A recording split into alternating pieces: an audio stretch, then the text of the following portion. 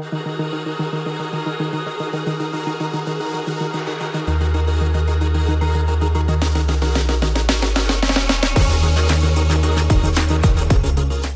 done the hard work. Our fathers, our forefathers, our grandfathers all bequeathed us these lessons. We've just decided to slough them off in favor of what? Nothing in particular. It's truly vexing.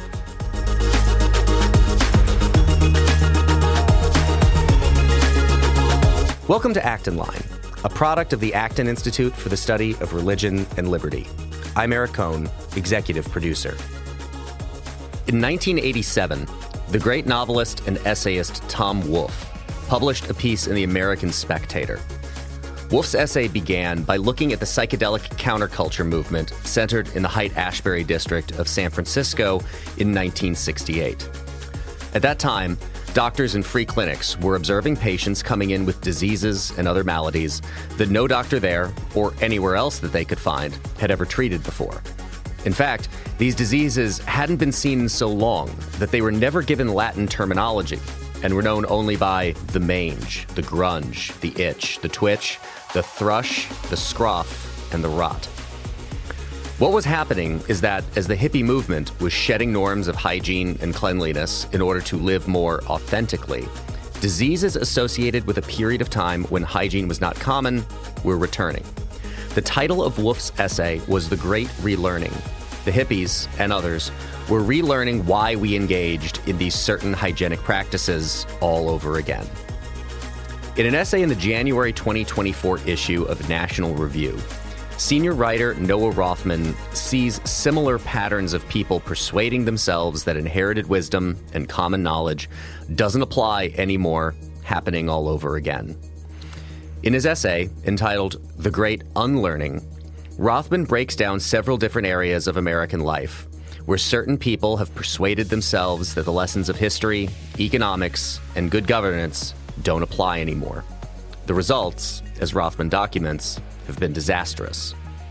In this episode, I talk with Noah Rothman about the Great Unlearning, why it's happening, and what we can and should do about it.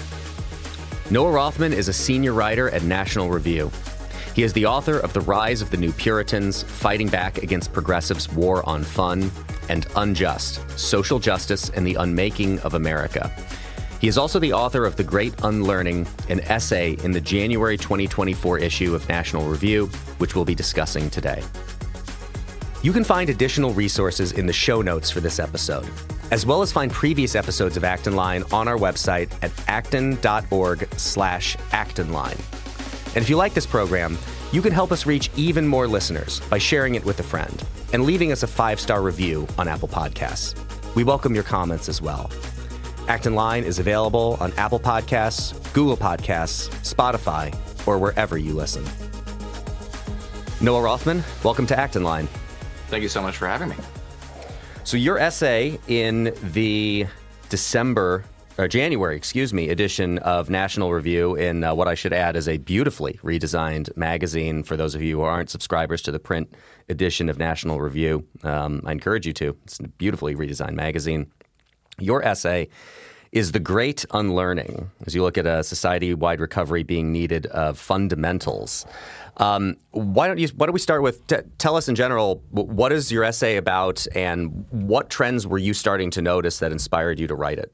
So for conservative right-leaning thinkers, the notion that society has failed to adhere to or simply failed to appreciate the lessons that they were bequeathed by their forebears after centuries or perhaps millennia of experimentation with different theories of social organization isn't going to sound especially innovative or novel. We've all encountered these arguments before. What I wanted to do in this essay was to focus more on some of the practical and prudential ways in which a great rediscovery of some of the lessons of history that we've sloughed off in our hubris and our assumption that this is the most enlightened generation of all of history has ever produced, can teach us in relation to very practical problems that we're encountering right now: inflation, economic mobility, and the governance of great cities and how to navigate an anarchic international environment defined by great power competition. None of this stuff is weird or new or novel. We've had generations have experimented with it, understand what works and understand what doesn't. So it really didn't seem to me like there was a great wealth of exploration rather, of how what we understand to be sort of a really prideful exercise in deliberately forgetting the lessons of history could actually help us navigate our environments. It was just really philosophical and kind of a broad theoretical lament. But I wanted to make this a little more narrow, a little bit more focused. And so it would be a helpful guide for policymakers who want to take these lessons and apply them practically.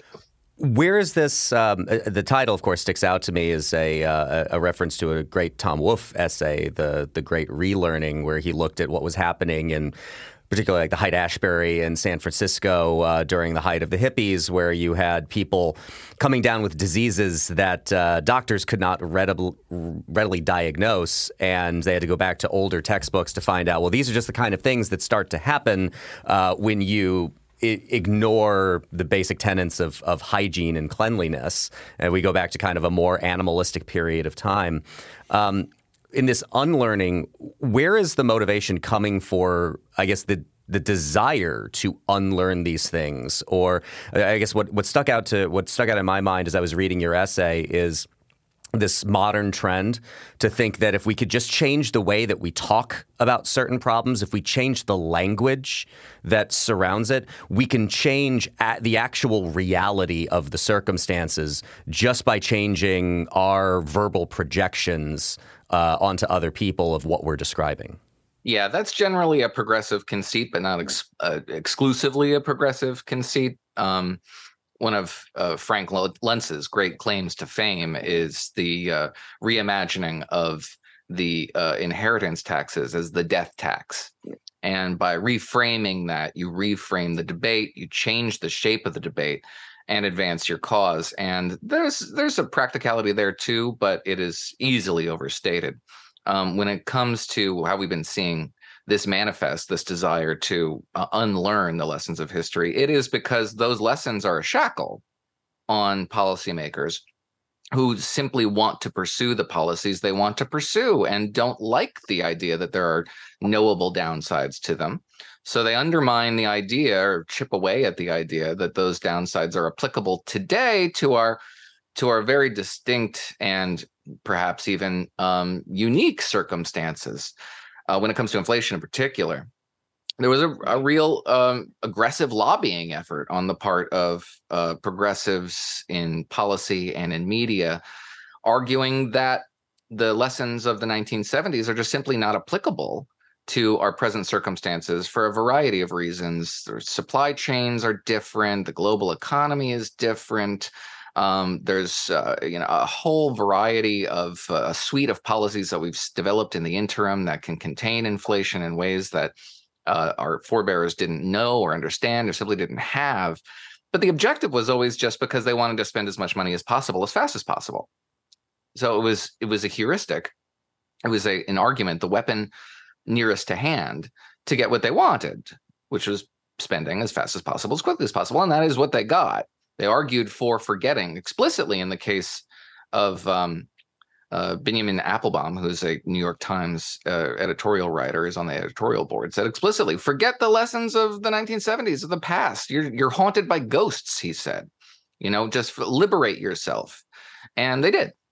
And what they got was this spectacle in which Democrats argued with themselves over how the inflation that we were seeing is probably environmental and it's transitory and it's not really real. And also it's the people who are complaining about it are detached from the circumstances of most other Americans.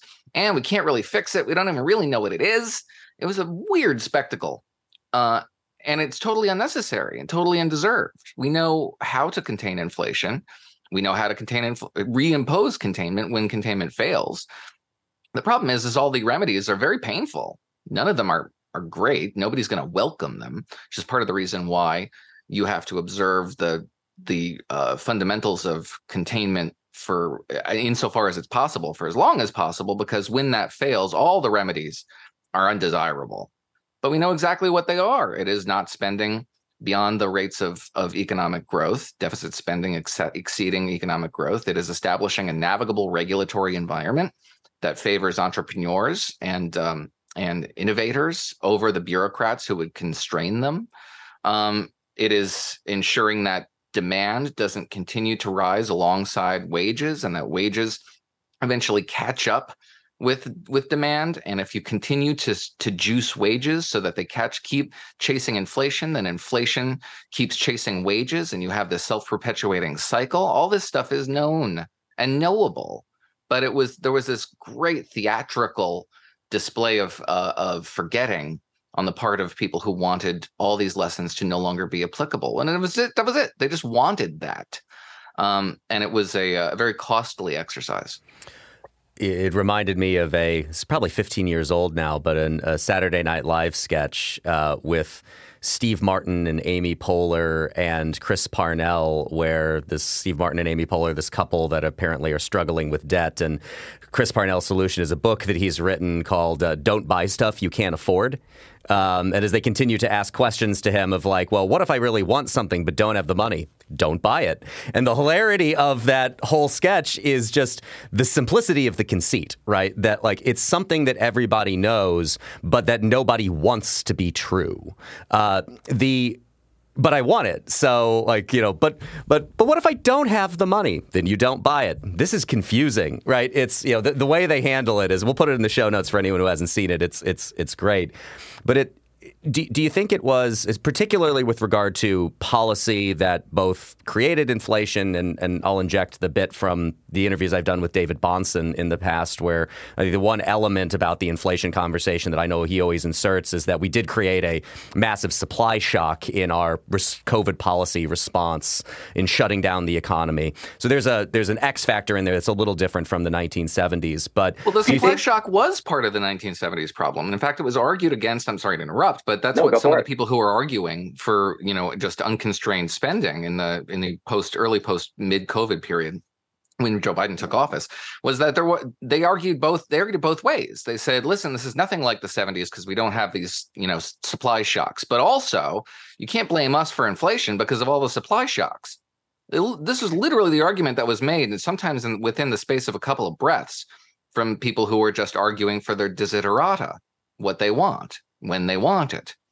So yeah, we did have a supply shock problem, but recognizing that should have constrained spending. It should have created the conditions, at least the cognitive conditions, in policymakers who would be wary of exacerbating that tension by juicing demand, by creating more demand for goods that the economy could not provide, and therefore increasing inflation. I mean, that's all inflation is. It's just too much demand and not enough goods to satisfy that demand. And so the fiscal policy, the Biden administration leaned heavily into monetary policy, a tight monetary policy, controlling or at least deferring to the Fed in the effort to control the money supply.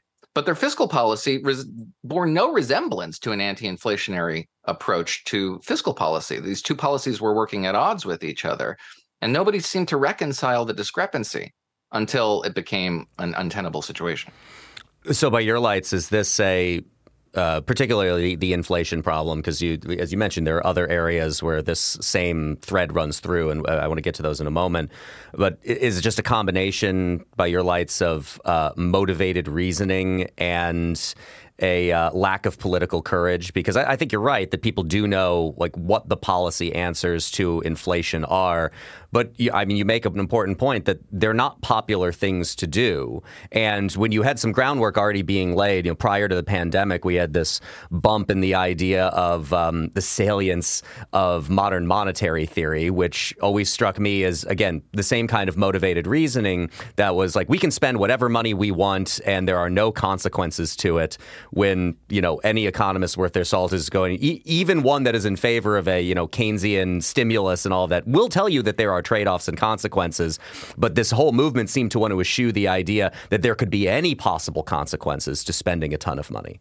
Well, I was so frustrated with MMT, modern monetary policy, modern monetary theory advocates because they're terrible advocates for their own theory. They emphasize, as you say correctly, that all this spending can just happen. Spend, spend, spend, spend, spend, and you get all the goodies you possibly want. But the other side of that theory, it's the same theory, is that you have to tax the heck out of that spending so that it never finds its way into circulation.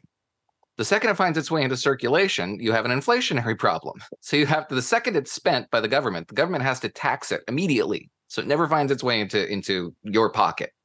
They never emphasize that. In fact, they say the opposite, that you'll enjoy all these benefits, including monetary benefits, including just an increase in your own capital. And they just simply elide that part of the theory, which is the only thing that makes it remotely logical. And I think it has many deficiencies beyond that, but they don't even observe the unlogic of their theory. And when it comes to courage, as you said, I think that's part of it. Some of these policymakers may genuinely be not acquainted with some of the lessons of history, but there is definitely a courage problem when it comes to, for example, as a remedy for inflation, price and wage controls. Price and wage controls are now suddenly very popular. You've had Canadian Prime Minister Trudeau entertaining the idea of reimposing price controls to keep the cost of food down. Talk about an old idea, maybe the oldest economic idea, the idea that you can simply impose a price on something and make it static and therefore affordable. And we've had literally millennia of experimentation with this idea, only to discover that not only does it not work, but it makes the problem you're trying to address worse. It's nevertheless very popular. So what do?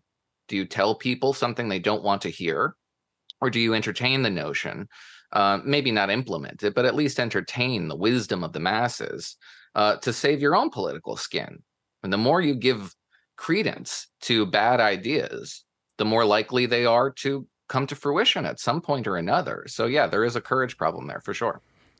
Before we move off the purely economic issues part of this, do you think that there is a great unlearning going on in certain segments of the political right as well? Because at least for a lot of my time in this world, the responsibility of the conservative in the argument was always to be, I think it's Thoreau, that there's a certain meanness in the argument of a conservative, along with a certain superiority in its fact, to be the ones to have to step in to remind people of these kinds of things. But as I look at some of the new right people, ones who embraced similar kinds of spending during the COVID pandemic, the idea of just printing money, do you think there's a unlearning, at least when it comes to economics, going on with the new right as well?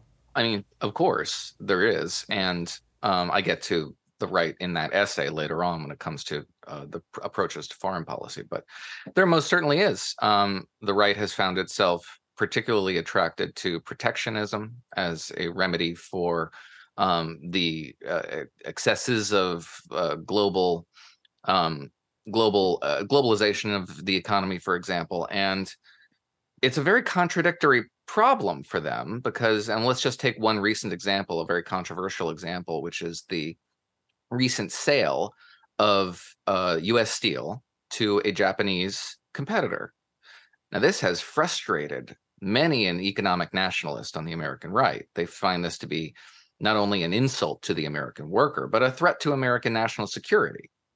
U.S. steel is absolutely imperative to the development of, for example, a blue water navy, which we absolutely need in order to counter the threats from abroad.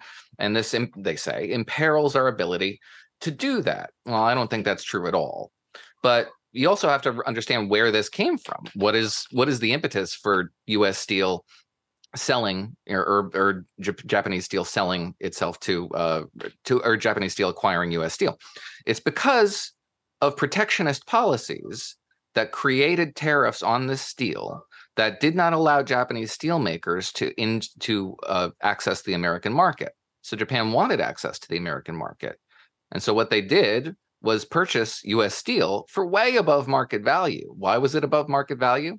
Because the U.S. government had inflated the price of U.S. steel. So Japanese steel is simply responding to the incentives that are the Japanese steelmakers responding to incentives from the U.S. government to inflate the price of U.S. steel so they could access the U.S. market that policymakers didn't want them to access. And now they're complaining, and I think unjustly, frankly, about the effects of their own policy preferences. None of this is hard to forecast. It was forecasted. But the problem was nobody wanted to listen to the remedies that were prescribed by these old, conservative relics who were so caught up in all this 20th century Goldwaterian nonsense, and it was time to move on. The tides of history had turned, and this generation was more enlightened than the last generation. Blah blah blah blah blah. They ignored the lessons of history. They're suffering the consequences of that, and they look to us to blame us for not properly warning them, I suppose, of the effects of their own policies. It's more than a little perverse, and I have very little sympathy for it, as you can tell. It did produce, I think, what may be my favorite headline of the year, though, at Eric Boehm writing at Reason Magazine, what J.D. Vance could learn from reading Hillbilly Elegy. I will put that piece in the show notes as well, but that headline made me laugh out loud when I read it. I want to move to major American cities. What is the great unlearning that is going on with regard to the governance of our great, large American cities? So it's captured really in a quote that I stole from the intellectual Nathan Glazer, who in a 1993 lecture crystallized one of the major problems that has afflicted cities from the 60s on, but with a brief interlude between the 1980s and early aughts, in which we sort of walked away briefly from the reconceptualization of city management as something quite utopian and returned to something very practical. Glazer said in 1993, quote, speaking of New York City, New York stopped trying to do well the kinds of things a city can do, and it started trying to do the things a city cannot do. So what he meant was a city knows how to do certain things well. It knows how to pick up the trash. It knows how to fight crime. It knows how to construct facilities and deconstruct facilities that have reached past the point of their utility. It knows how to do all those things that make a city livable. What it doesn't know how to do is fight poverty.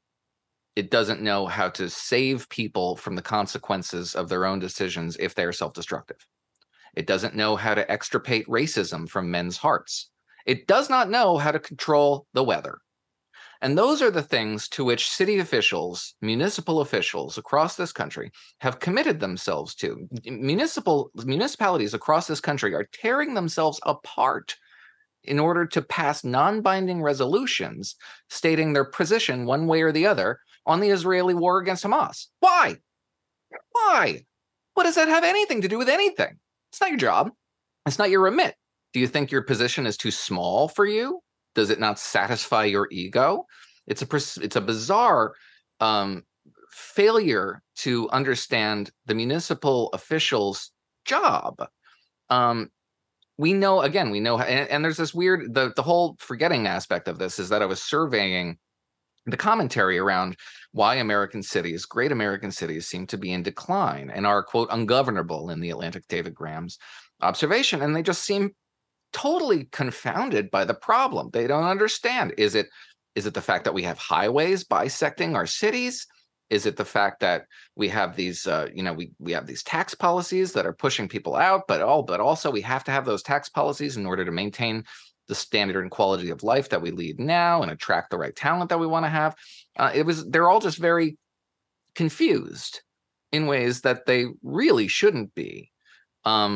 There's economic laws that apply to the malaise that afflicts the American city, many of which were developed in the 1960s, which was a decade in which all of these problems began to rear their heads and were subsequently addressed by the generation hence in the 1980s and the 1990s. But we do know that roughly a non-confiscatory tax policy, something that doesn't punish people who want to live in cities and work in cities, is part of it. A deterrent criminal justice regime that deters criminality by policing quality of life crimes first, which makes cities, prevent the kind of crime that makes cities unlivable. are the sort of things you do if you want to maintain a functional city environment. And then all of a sudden so these are all old problems, but we do have a slightly newer element to this, which is that the covenant that used to exist between progressive activists and democratic politicians to whom they were beholden has been broken. In the past, the activists would make ridiculous, absurd demands, seek the kind of radical social engineering that no politician would ever subscribe to if they wanted to keep their office. And the politicians would reject that, and they get to look sane and sober, and the activists would get to look committed and zealous, and behind the scenes, they'd all scratch each other's backs. That covenant was broken when the politicians decided to put the activists' demands into effect and see how they worked. And what we've seen is that when you declare a city a sanctuary city, you get a lot of migrants. You increase the pull factors from migration, and you get an immigration crisis. When you shutter the mental hospitals, you increase the likelihood that dangerously mentally ill people will have dangerous interactions with civilians. That's what's happened. We've seen so many things that were predictable as a result of this dynamic breaking down that should have been predicted. They weren't. And the question is why? What is the cognitive obstacle to drawing these conclusions? And what I settle on is that there is this great deliberate exercise in convincing ourselves that we have evolved beyond the constraints that were imposed on our forebears, that the end of history is upon us and we're living in it. And it's a bizarre conceit. It is hopelessly wrong. And we have to live through its failure now. We'll probably have to live through one again. But the remedy to it is simply remembering. I lived in Chicago for about 15 years, and nearby Oak Park, which is a nice little wealthy suburb just outside of the city, had passed a resolution maybe 15, 20 years ago declaring it a nuclear-free zone, which is keeping in that same kind of nicely symbolic stuff that means absolutely nothing at all, but always like to refer to Oak Park as the nuclear-free zone when it comes up. But stay on Chicago for a minute. I mean, your analysis of the hardcore progressive activists and the things that they demand eventually getting put into policy. In Chicago, it's not just that. They're also getting elected. I believe there are now 12 members of the 50-person Chicago City Council. 12 of the 50 aldermen are members of the Democratic Socialists of America. And they now have a lot more sway over policy in the city. Brandon Johnson, who is now the new mayor of Chicago, is very much of a mind with them. He is a creature of the Chicago Teachers Union, which is the most powerful political organization in the city of Chicago. And they're really having their run of it in terms of policy. And it's been married with the things that we hear about from Chicago regularly: violence, crime, a immigration crisis, and massive outmigration from that city. The crime part, I'd like you to unpack a little bit as you observe what's going on in cities like Chicago, New York.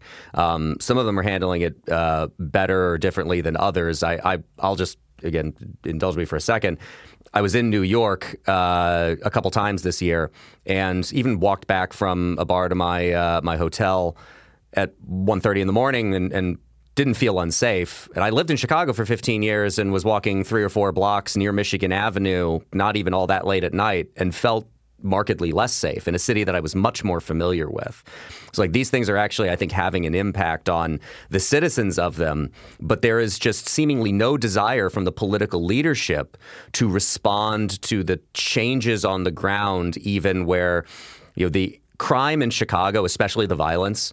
I always used to tell people that, yeah, it's a moral atrocity and it's awful, but it happens in 6 zip codes. And if you don't live in those 6 zip codes, you had no reason to be there. And over the last, I would say, 8 years or so, it has started to bleed into areas of downtown and now becomes, not just the occasional shooting, but carjackings and muggings and other things that make it sound more like New York City in the 1970s. And there just doesn't seem to be, again, I go back to political courage. There's just no seemingly desire to either acknowledge that this problem exists, that it is a problem, that it is creating quality of life problems for all kinds of people all throughout Chicago, and to actually do something about it. I think because of this, we still have a lot of people clinging on to a hostility to the concept of policing and the idea of police being an entity that even needs to exist? Yeah, I think that's right. From in Chicago in particular, you have now this recent, it's an experiment, but it's not really an experiment because it's not at all new. And it's politically very disadvantageous, which tells you how committed they are to their intellectual project. This effort to decentralize, if not shutter, schools that are high achieving, for selective schools for overachieving students.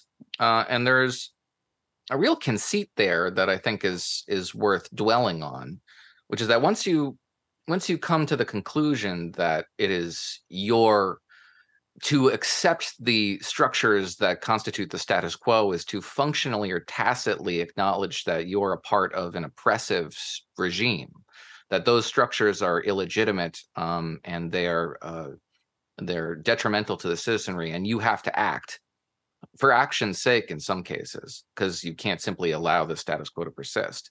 Then you end up doing what's easier rather than what's harder. And what's easier is to disadvantage those who achieve rather than lift up those who, for whatever reason, struggle to navigate through life.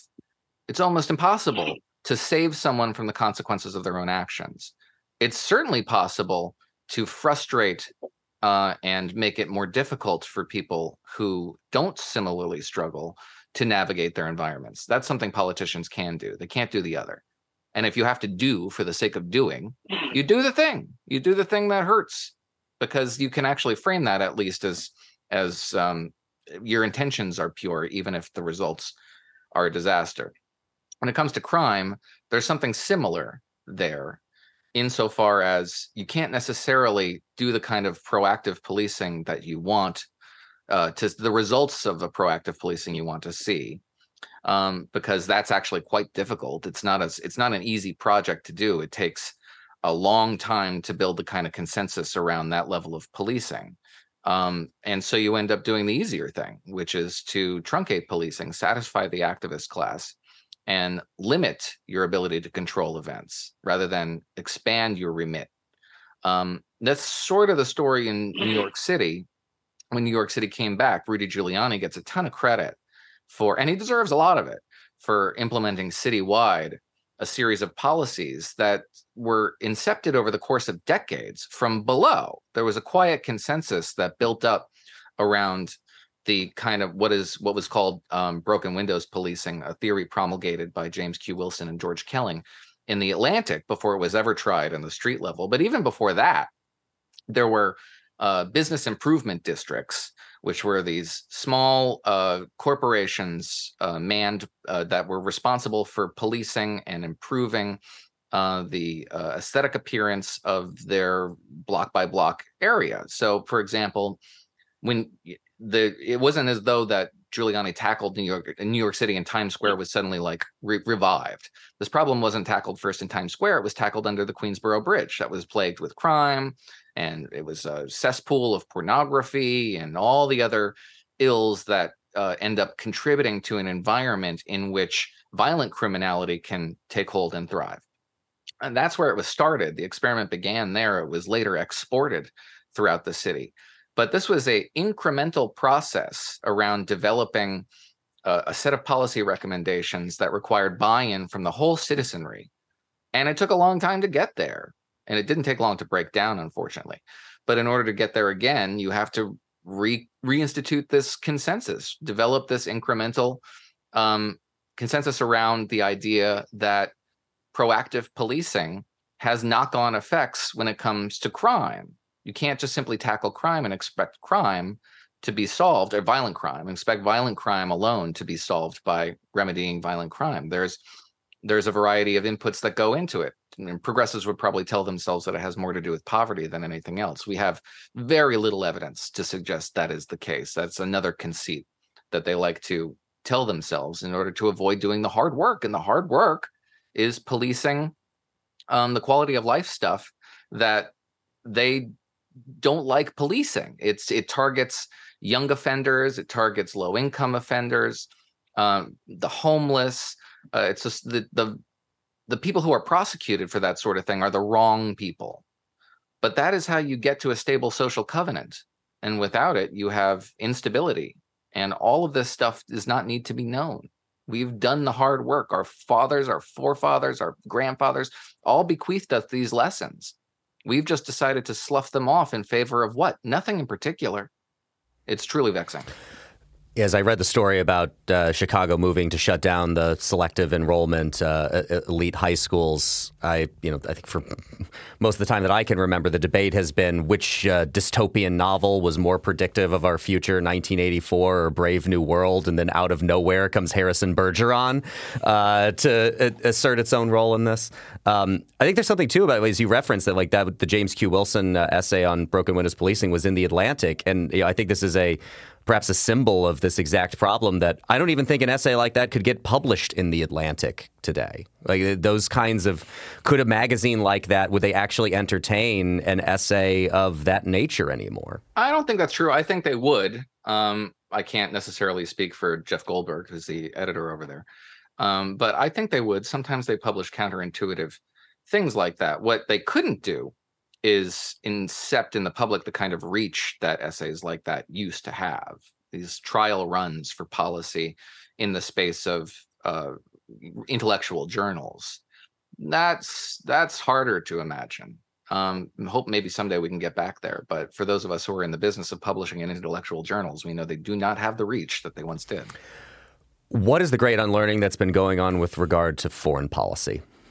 Sure. So I open that part of the essay with something more familiar to conservative readers, which is this effort to anathematize the giants of Western liberal thought, the liberal canon, because they are on the left in particular. They are colonizers. They're white European men who crowd out the thinkers in what we know to be the developing world and the Muslim world, for example, of antiquity. And so they need to be decolonized. On the right, there is an effort that's not dissimilar insofar as these older thinkers are, in particular, their attachment to liberalism has put us on a path towards fractious, internecine squabbles, disunion, the sort of thing that inhibits our ability to craft and create and build great projects, and frustrates the effort to have the full flowering of the cult of unity that the right finds itself attracted to. But it's primarily on the left. This is not foremost a right-wing problem. And you had a variety of Democratic officials who lent credence to the ideas that all these, ideas that we've inherited are not only unequal to our time, but unjust, in part because of the accidents of birth of the people who created them. The President of the United States himself attacked English jurisprudential culture, little things like trial by jury, or confronting your accuser in court, or evidentiary standards that should be really high for a criminal conviction, that sort of thing. He called that a white man's culture, said it's got to go. All this stuff has a cognitive effect on the people who they're appealing to. They perceive themselves to be better than the people who came before them, better than their forebearers, more enlightened, more educated, more knowledgeable, and therefore better equipped to navigate their environments and think up really novel and innovative ways to better the human lot. And this idea sort of came to fruition around the same time as the idea that we had, as a species, as a human species, evolved beyond the point of which the eternal great contest between nations, a dynamic that has pertained since, the Peloponnesian Wars, was somehow behind us.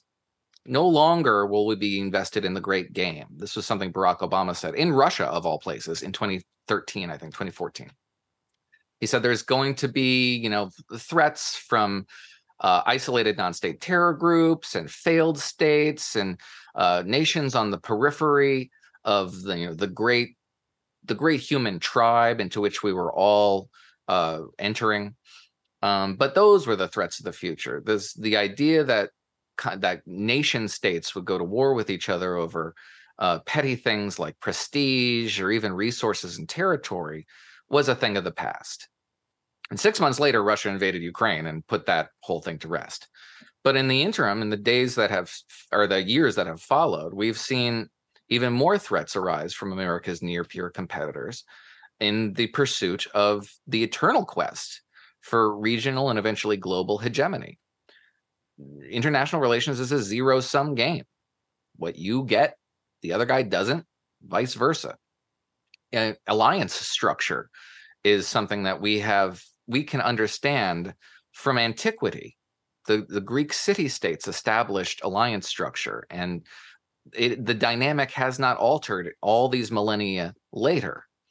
And again, the right sort of succumbed to a little bit of this temptation themselves when Donald Trump, throughout his presidency, would routinely disparage allies because they provided us with no material, tangible benefits. And he defined that in a very narrow sense. He meant capital, like these countries need to pay their freight. And if they don't, we can simply slough off the burden of being the sole global hegemon and outsource it to other countries like China. Literally said, for example, that the Chinese Navy should be taking on some of the responsibilities for counter-piracy in America, in global shipping lanes, away from Western powers like the United States and Great Britain. I do not trust the Chinese to see especially well to American interests. But that didn't seem to really factor into this belief. The belief was that this was an unnecessary burden, an undue burden, and one we could simply abandon. And the whole situation will take care of itself. It's a bizarre conceit, but it's one that has gotten us to this point now where we face the very real prospect of great power conflict again. And in fact, we always have. And we know how to deter it, which is purely around hard power. It is establishing the conditions on the ground in which an adversary takes a look at the opposing forces up and down, says, wow, the costs will probably really outweigh the benefits if we were to go toe-to-toe with that force, and they self-deter. These are not like weird, outlandish concepts. They're almost intuitive. You have to talk yourself out of them. You have to think yourself out of them. And that's precisely what we've been engaged in for so long, talking ourselves and thinking ourselves out of intuitive conclusions that we would reach from having the barest familiarity with the conditions that our forebears underwent and the lessons they bequeathed to us. I'm curious if you find this change, particularly on the political right, particularly vexatious, since, in talking about this carrying on of tradition and learning from the wisdom of the people who came before us and the events that came before us, I would always expect that conservatives, people who have a greater reverence for tradition and what came before us, to be better on these kinds of issues. But I look around at the political right now when it talks about these kinds of foreign policy problems and see just a marked change in the way that they think about them. I don't think the policy effects may be similar to like what the left of when I started paying attention to this stuff in the early 2000s would have wanted, but the reasoning for it is different on the right. But it seems like to me that the outcome is largely the same. Yeah, and I don't know how much to attribute that to on the part of Republican voters, like at the grassroots level. I don't know how much to attribute a sentiment like that is very populist, to a genuine reading on their part of the political landscape and the international landscape and coming up with a set of policy preferences they think would address those problems, and separate that necessarily from their hostility towards their domestic political adversaries. I think a lot of the decisions that are made on an instinctual level and even on an unconscious level by voters are informed more by negative polarization, by their hostility to their domestic political adversaries. And I don't mean necessarily the domestic political opponents on the other side of the aisle. I mean the narcissism of small differences within intra-coalitional politics. the defining feature, I think, of quite a lot of the right now is that they all hate each other. And they hate each other more than they hate their America's foreign adversaries, and they hate each other more than they hate the Democrats. They do not want to be associated with each other. They want to see one or the other defeated eternally and without any ambiguity around it, an acknowledged capitulation from the other side, which isn't going to be forthcoming from anybody, particularly within one's own coalition. But I feel like that drives policymaking and policy preferences on Republican voters, and particularly in relation to foreign affairs. But just you've experienced it yourself. I experience it all the time. Argument over policy devolves rather quickly into identity. And I don't mean demographic identity, accidents of birth. I mean affiliations and affinities, and to whom you are beholden, and what ideas are more closely aligned with the ideas of people that I don't like on this or that issue. And it all becomes a contest of tribe. And that's really distressing and not especially productive. Doesn't get you anywhere closer to a reasoned policy response. It shuts down debate rather than advances it. But I feel like that's one of the defining features of, in particular, the political right. It's in evidence on the political left, but it's muted because of the fact that the Democratic Party presently has a lot of political power, and that political power is a moderating influence, particularly given that one of the president in particular is not especially radical in his policy preferences, although he defers very often to the radicals within his coalition. But he himself does not personify that kind of populist grievance. Donald Trump is a different character, obviously, and had a different effect on his political coalition. But when Joe Biden exits the stage, I expect that same dynamic will become the dominant dynamic on the progressive left as well. It is intra-tribal politics, and negative polarization is the most powerful physical force in our politics. So Noah, let's wrap it up here, and let me ask you, so what do we do about this? Is this just a situation where we have to wait for people to be mugged by reality, as the saying goes? I've flippantly joked that with a lot of what's going on in the world today, that perhaps there's a new neoconservative being minted every day. At least, perhaps I would hope that.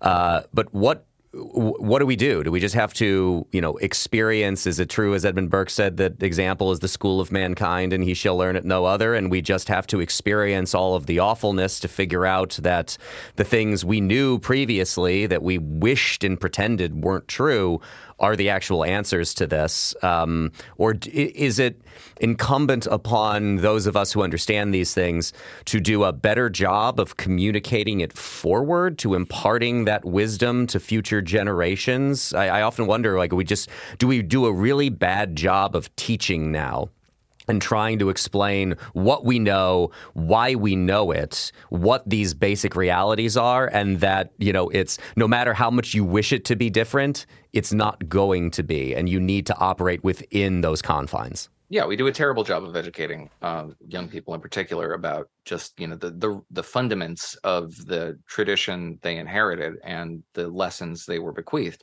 And that's a deliberate exercise. The breaking down of that is an effort to liberate policymakers to do the things that they want to do, to experiment, to reform, to be negligent of the law of unintended consequences, because they perceive themselves to be above it, sure, but also because they resent powerfully the circumstances into which they were born and want very much to change them. And adherence to these kind of traditional values, informed very much by hard-earned experience, are impediments to that sort of thing. The impediments have to be broken down. It's a deliberate project and a nefarious one.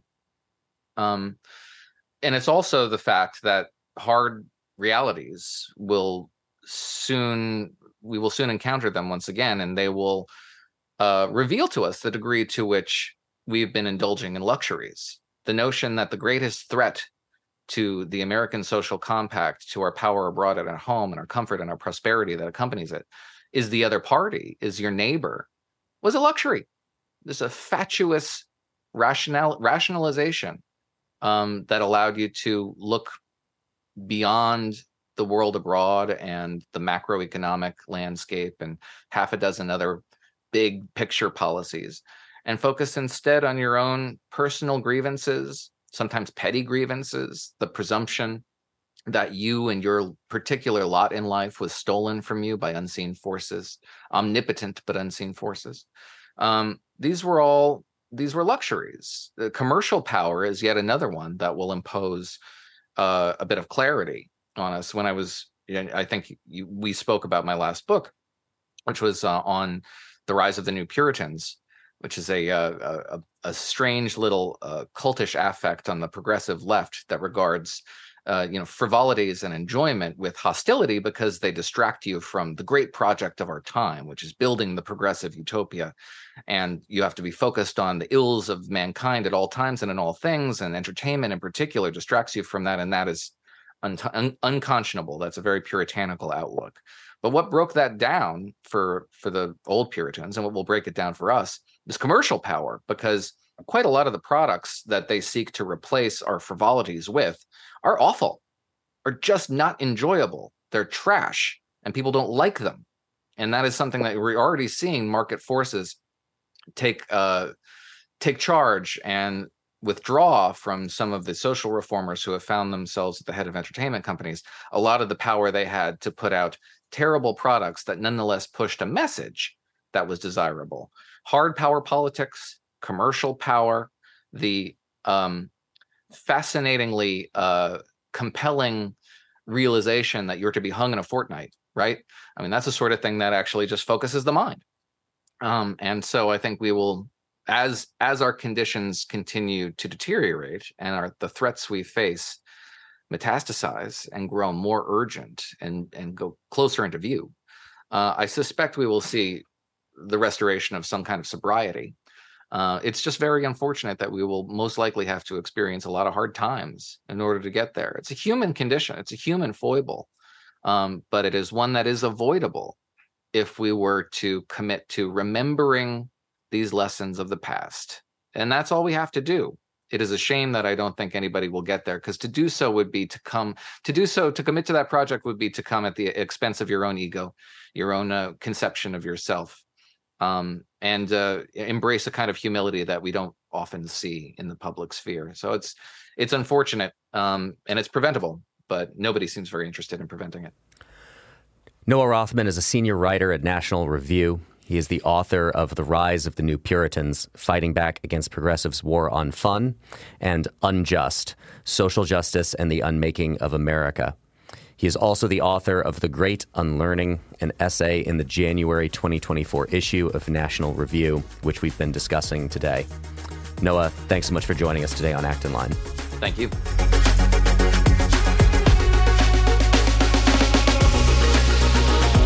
As always, thank you for listening.